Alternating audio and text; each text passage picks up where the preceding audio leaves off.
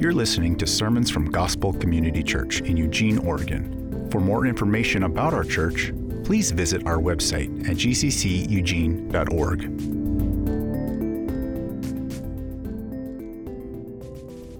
This morning, we're going to be in the book of Romans, which is in the New Testament. So if you have a Bible, turn to the book of Romans, chapter 6. If you don't, we also have some Bibles at the back. Feel free to grab one of those Bibles, take one of those Bibles with you. We want you to have a Bible. It is our gift to you. He is risen. I love this about our church family, that we have many people who are still investigating Christianity or new to it, that when you say he is risen, people are like, okay, sounds good. It's not even like we know to say he is risen indeed. So I just love sometimes just the blank stare of like, okay, man, that's cool. Thanks for saying that. Where do we go from here? So yeah. So if you're brand new, or this is like the first time someone's ever said it, the pastor says he is risen, everyone goes, he is risen indeed. So maybe later we'll try it again. But this is a good first round. So with that, turn to Romans chapter 6.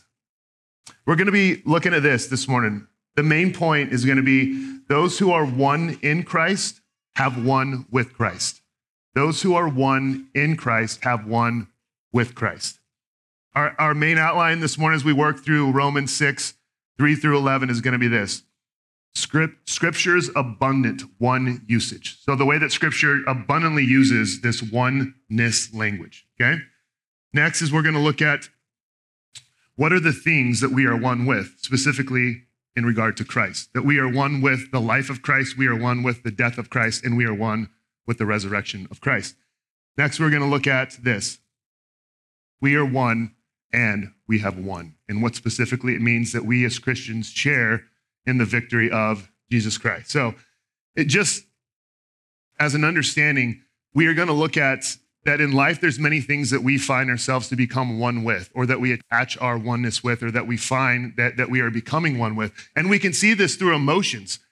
We can see this, for instance, I was out at my 5-year-old daughter's soccer game yesterday, okay? So, and those of you guys who have had the honor to meet Brooks, she's the pit bull of our family who makes the other siblings frequently cry. But just out on the field, when my daughter is playing, I feel like a oneness even with my daughter. And so she, at one point yesterday, just leveled a boy from the other team. And he ran off the field crying. And I'm like, yeah. And then I'm like, you're going to mix up the boys and girls. Just know I've been putting some testosterone into my daughters and stuff. And so she levels him. He goes off the field crying. I'm like, yeah. And my wife's like, should we say something to her? I'm like, no. We should not say anything to her. Like, for one, we don't even know the rules of soccer. Neither of us have ever played. And two, I'm like, I'm proud right now. But then also when she hurt her leg there shortly after, you feel that as well. And so there's a way that we can connect even like our oneness with our children. I'm going to show later that's not a good thing, that ultimately our oneness needs to be that we are united. And the theological phrase is that we have union with and in Christ. And so with that, join me as we pray. Father, thank you for Easter.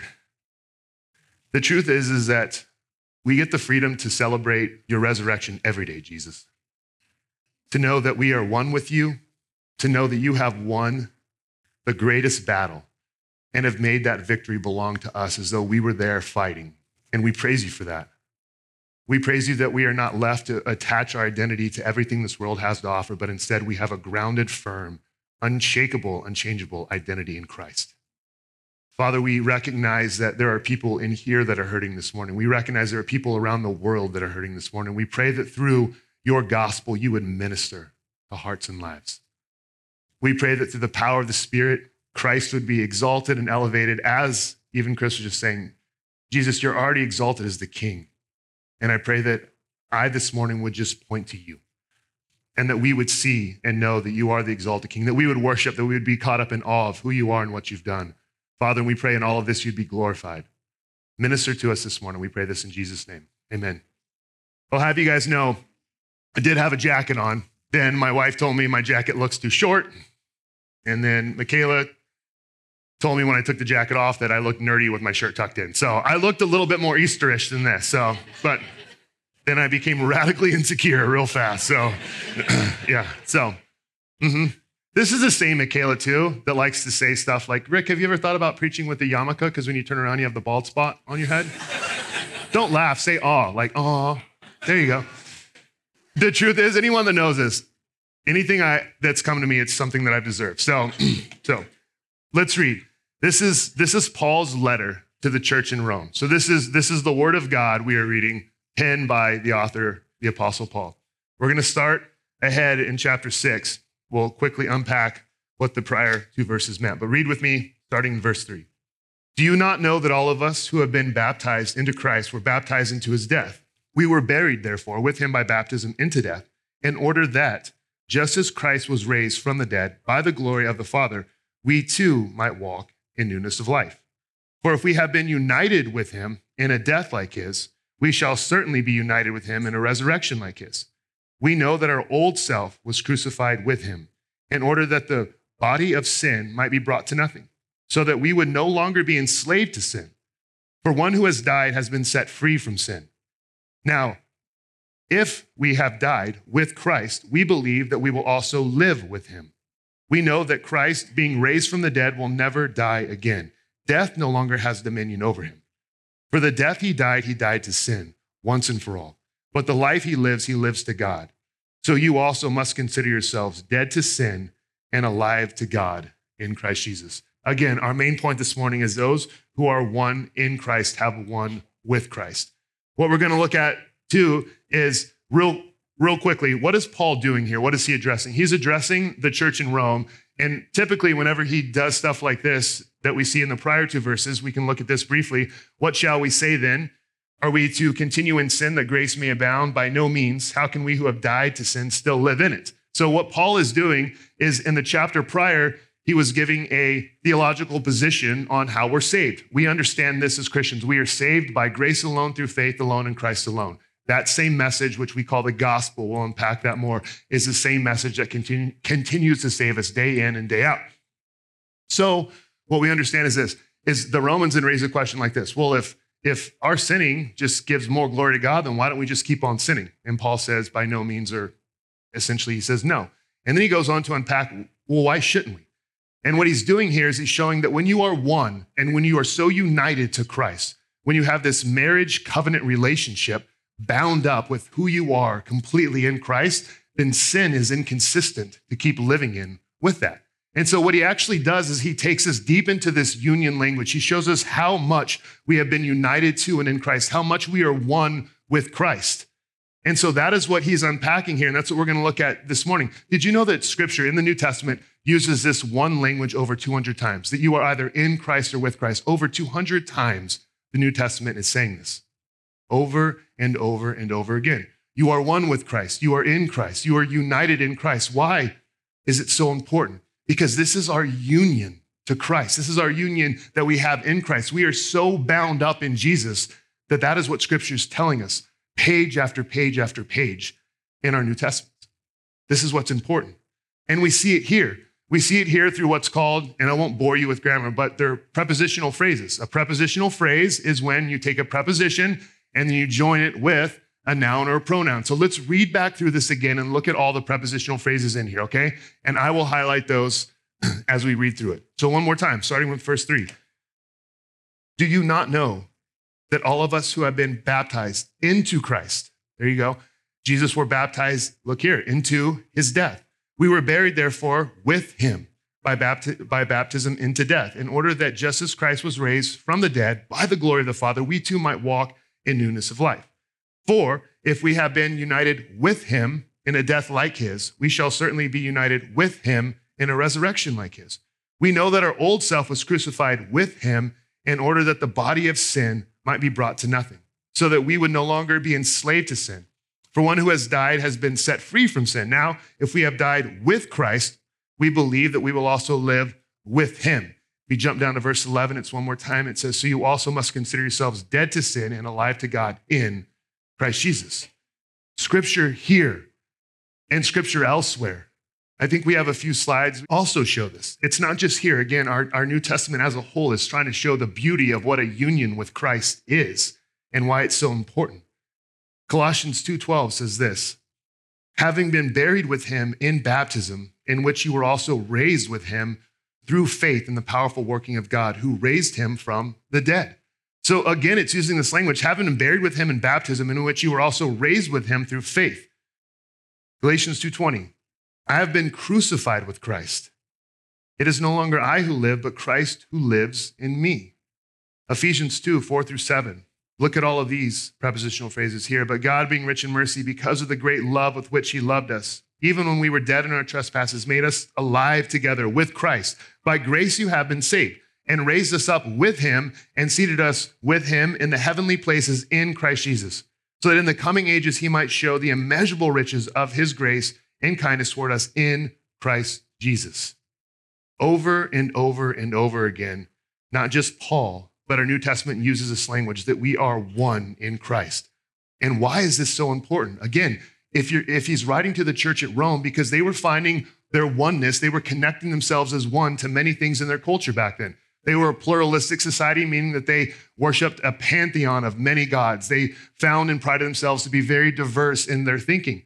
They also highly valued power and strength and education. And so they connected themselves and made themselves one with these things. But the greatest thing that Romans would do is they would make themselves one with their citizenship. The greatest thing you could do or become in Rome was to be a citizen of Rome. And in fact, the greatest thing or the greatest loss you could face, which is possible, is to lose your citizenship.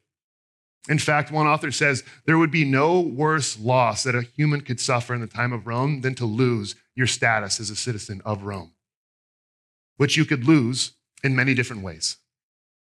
And so Paul is trying to tell them, like, there's these things, Romans, that you're attaching yourself to, you're becoming one with. That is, it's not safe, it's not secure, you could lose it. And anything that you are attaching yourself to become one with is something that could be lost. It's not going to be a safe place and a joyful place for you to find your identity. What are the things today in our culture that we tend to find or connect our union with or find our oneness in? Let's start here, because we have a lot of babies at GCC, which we're celebrating, and even a lot on the way. Is a lot of people have become one with parenting, or we could say motherhood. And I'm going to speak very directly. You will be a miserable person and constantly feel like a failure if you find your identity and your oneness with being a mom. Because on the days when you know that you've failed, on the days when you've yelled at your kids, on the days when you've just completely lost it, on the days when you're fed up, you will feel, if that is where your ultimate oneness comes from, like you are a failure as a person. But if you have a oneness that is greater than your identity as a mom in Christ, then even on your worst days, you have something that upholds you that will never fail. Also, that'll crush your kids. If your identity is a mom, and then therefore from that, your identity is in your kids and how they do, say, in a soccer game or something, you could be crushed on their best days or on their worst days if you attach your oneness to how your kids' performance is, even in life. You'll crush them. We become one with our body image too. This is why it's hard for many people to even enjoy a good meal, because it consumes what it might do to you afterward. This is why so much money is spent on anti-aging, is because we are consumed with our oneness on what our body image looks like. Many of us have become one with our hobbies. This is a big one for me. When we don't get the time to do what we love to do, we become angry and cruel toward others. It's because we have connected our oneness with the things that we get to do. Another one is careers, or even having one. It's all we talk about. It's where our passion is. And again, it can make you really insecure, because people all through the ages have lost the careers that they've invested their lives into. For some in the room, singleness is where your oneness is at, which your belief is, once I get married, I will feel more complete. Or I'm all I can focus on and think about is that I'm single and that I want to be married, which leads into the people that have attached their oneness to relationships. Which is why if someone were to walk away from you, or your relationship were to end or be over with, you wouldn't know what to do, because you would feel crumbled or crushed, because so much of your oneness is caught up in relationships, which then leads into approval. This is why it's so hard for people. And this is why people are sometimes very difficult to be around, because of your control that you have for others, because of your control that you need for them to love you and approve of you and accept you. And so we can become just pretty miserable people because what we need is we need their approval, and we've connected our oneness to people's approval for us, which makes us control people even more because I need something from you. Many have become one with comfort. Anything that makes me feel uncomfortable, I won't do because I value my comfort more than anything else. Many have become one with ideologies. Once our life looks like this, once we get this career, once we get this job, once we get into this school, once we get this part of our lives figured out, whatever it is, our future plans, anything like that, then and only then will life make sense. We've become one with our ideology. And last, and we could go on for many more, we've become one with feeling competent. The greatest thing in our lives is looking competent. We don't want to look stupid. And we don't want to look incompetent. We don't need anything that possibly makes us look bad.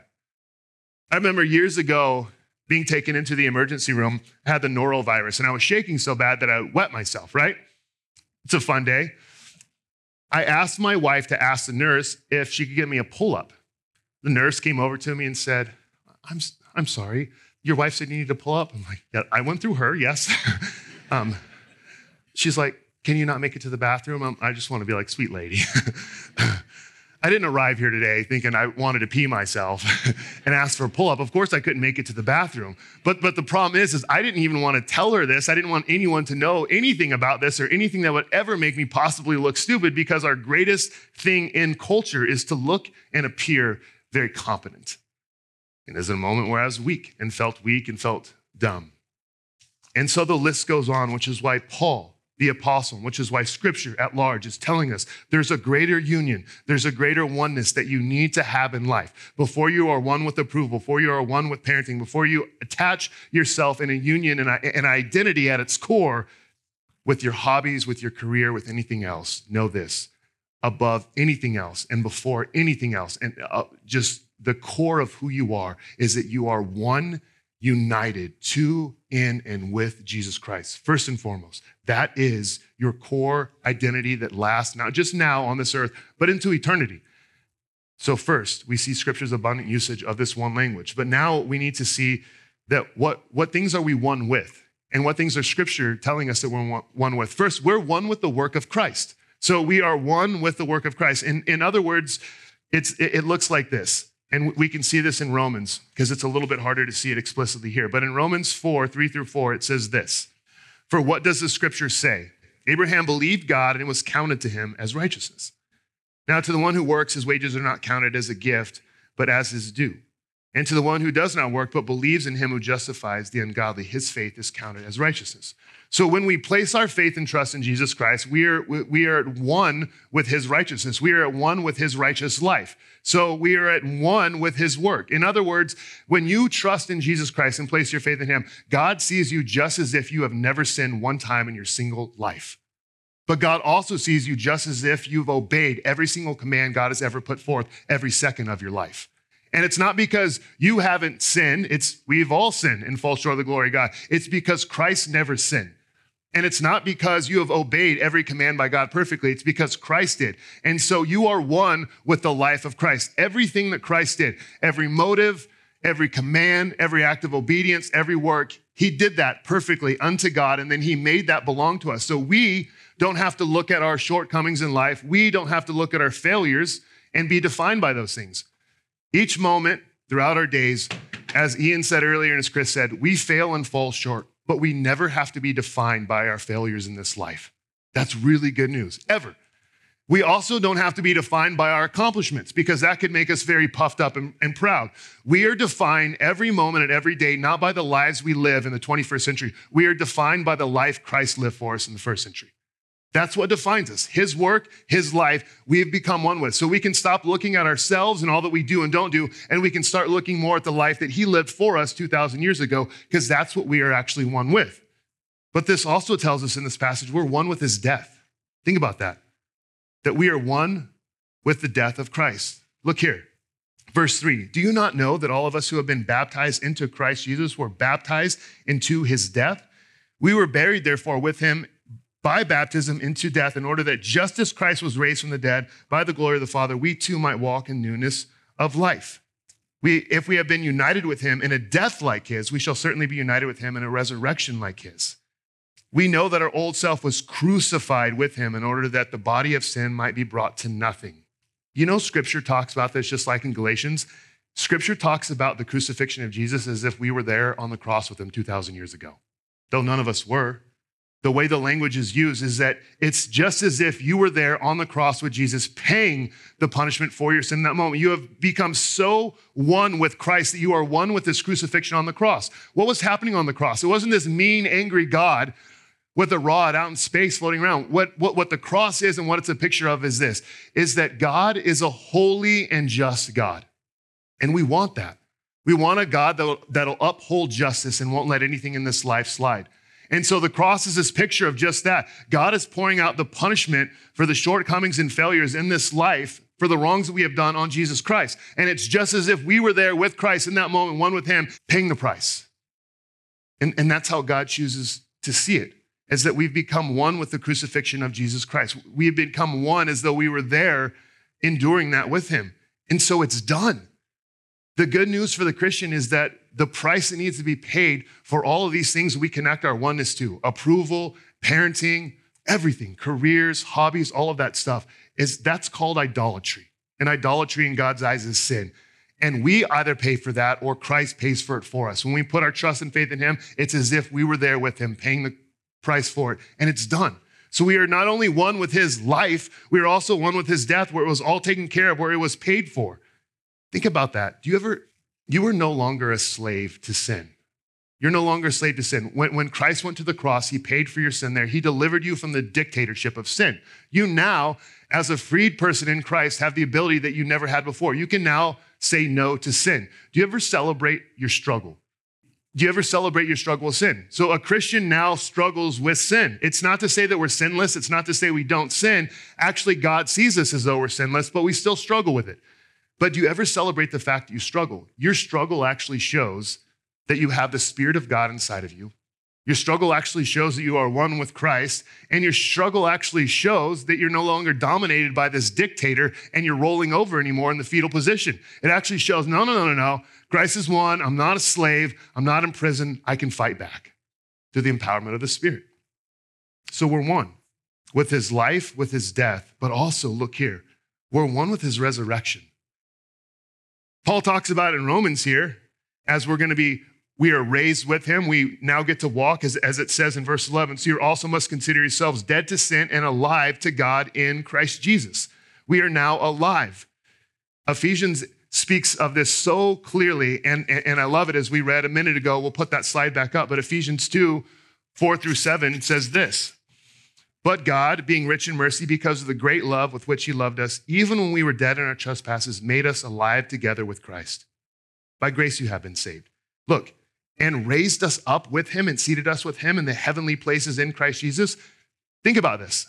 The moment you placed your trust and faith in Jesus Christ, your identity was so secure in him that it's as if Christ, and it's as if God sees you seated with him already in the heavenly places.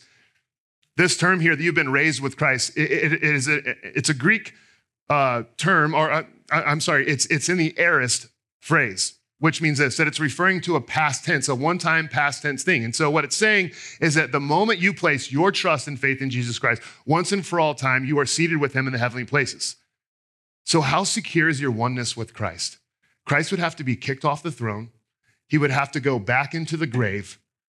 And since that is completely and utterly impossible, you are so secure in your oneness and your identity in Christ that it's unshakable, irreversible, immovable. That's how bound up in one you are in Christ. You might say, like, what if we brought a 50-gallon drum of sand granules up here, and some were red and some were green? Can you imagine if I dumped them out on the floor and said, can you guys separate those? It'd be possible, but it would drive you crazy. Or if we forged two pieces of metal together and made those one, it would be really difficult to unforge them. Listen to this. It is far more impossible to separate you from your union and oneness with Christ than any of that. Earth could move into a different galaxy before you move outside of your placement as one with Christ. You are bound up and united in him, not by anything you have done, but by grace and through faith. That's the good news that every Christian has, is that we have this hope that it's not up to us. We have this hope that it's not on us. We have this hope that Christ did everything sufficiently in his life, in his death, and in his resurrection. You know that many people were crucified. Many people went into a tomb. Only one came out victorious. Only one stepped into the ring. Only one came out victorious, ever. And that's Jesus Christ, which means this, that just as you lived the life of Christ, you were so one with him, just as you were there for the crucifixion, it's also just as though you went into the tomb and you left all of your sin and garbage and the things that once defined you behind. And now the man that walked out of that tomb, out of the lonely, dark place, is the very person that defines you for the rest of eternity. You will never, ever, ever in Christ be defined in God's eyes as a sinner, but only as a saint. You will never, ever be defined by your failures in life or even your accomplishments. You will always be defined as a Christian by Christ's victory because he made it belong to you. Were you victorious over every sin in your life? Absolutely not. Have you lived a flawless life? No chance. But Christ made that victory and every victory over sin so much be one with you that it belongs to you, that God sees you as though you've lived your life victorious over every sin in life. That's the victory that belongs to the Christian. Imagine this. Imagine that you're going out with a partner to compete in some competition. We'll say it's a decathlon, okay? Right before the competition starts, you die. All right, that's a fun Easter analogy. You die. Your partner completes the whole thing by themselves, okay? Does all of the work, but no one sees it because right before the competition starts up, all the TVs crash, all right? All the TVs go down, no one sees it. The TVs come back on, your partner wins, they revive you, and you're standing on the first place podium with your hand raised next to the other person that did all the work. That's a picture of what the gospel is.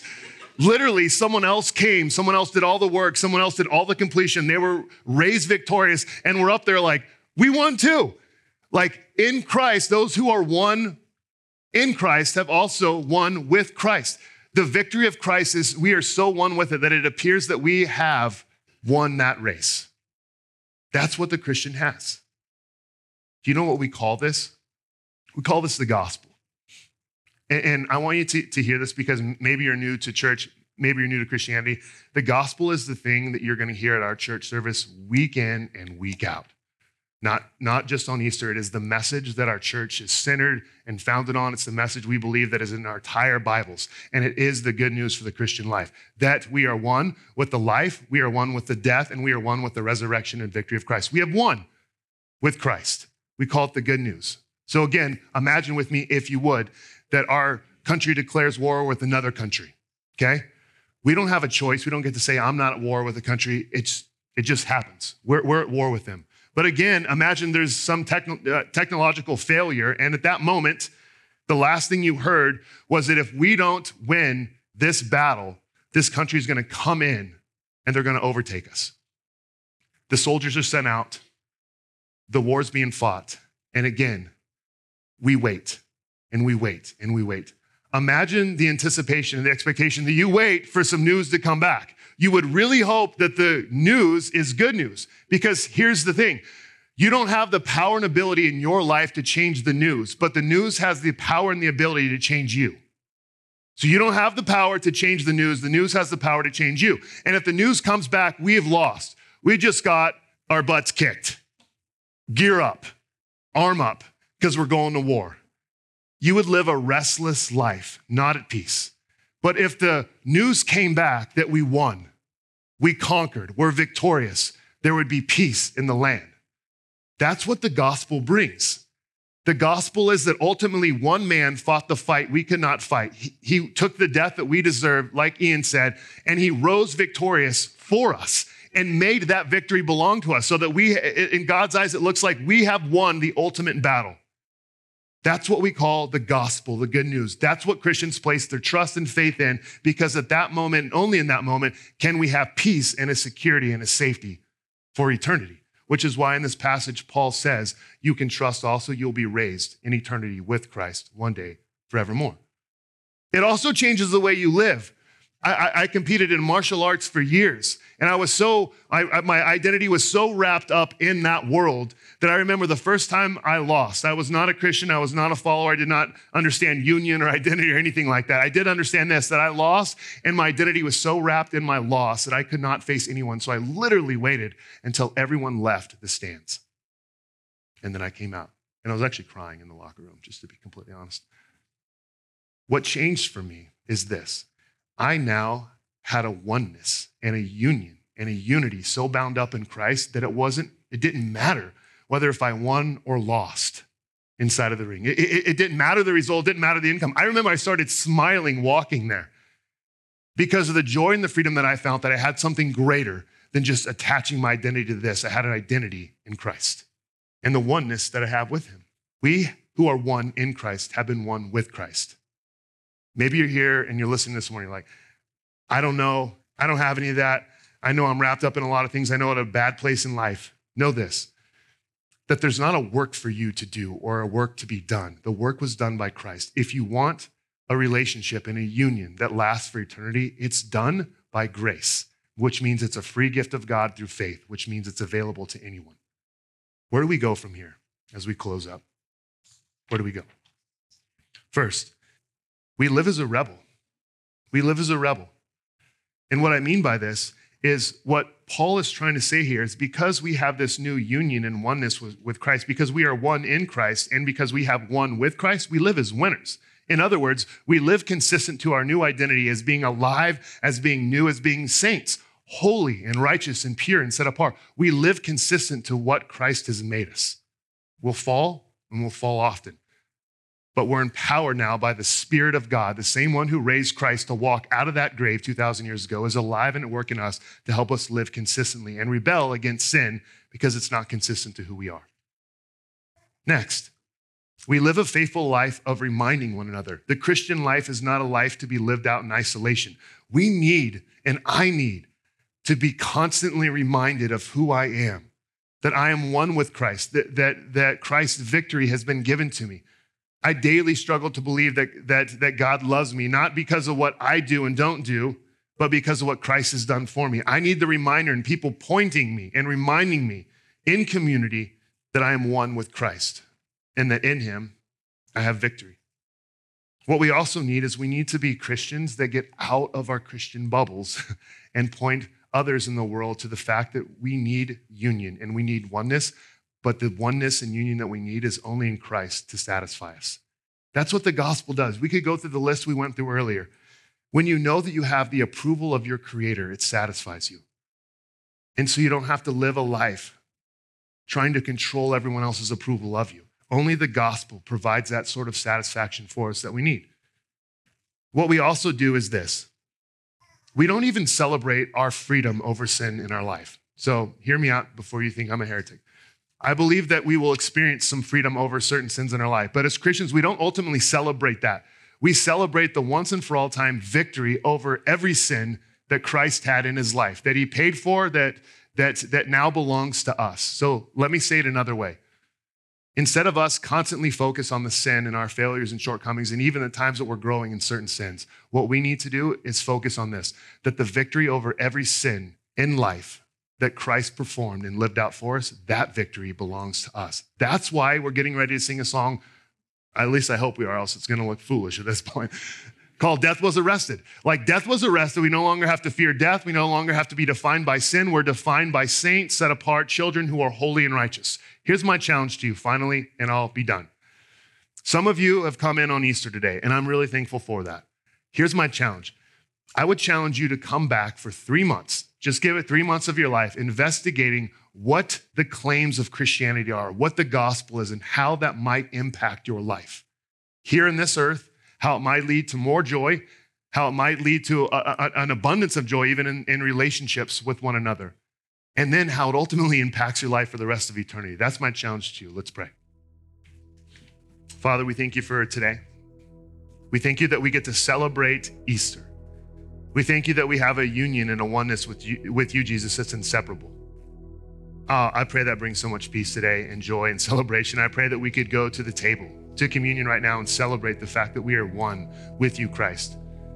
And because of that we have won with you, Jesus. We thank you for taking your victory that was won by you and making it ours.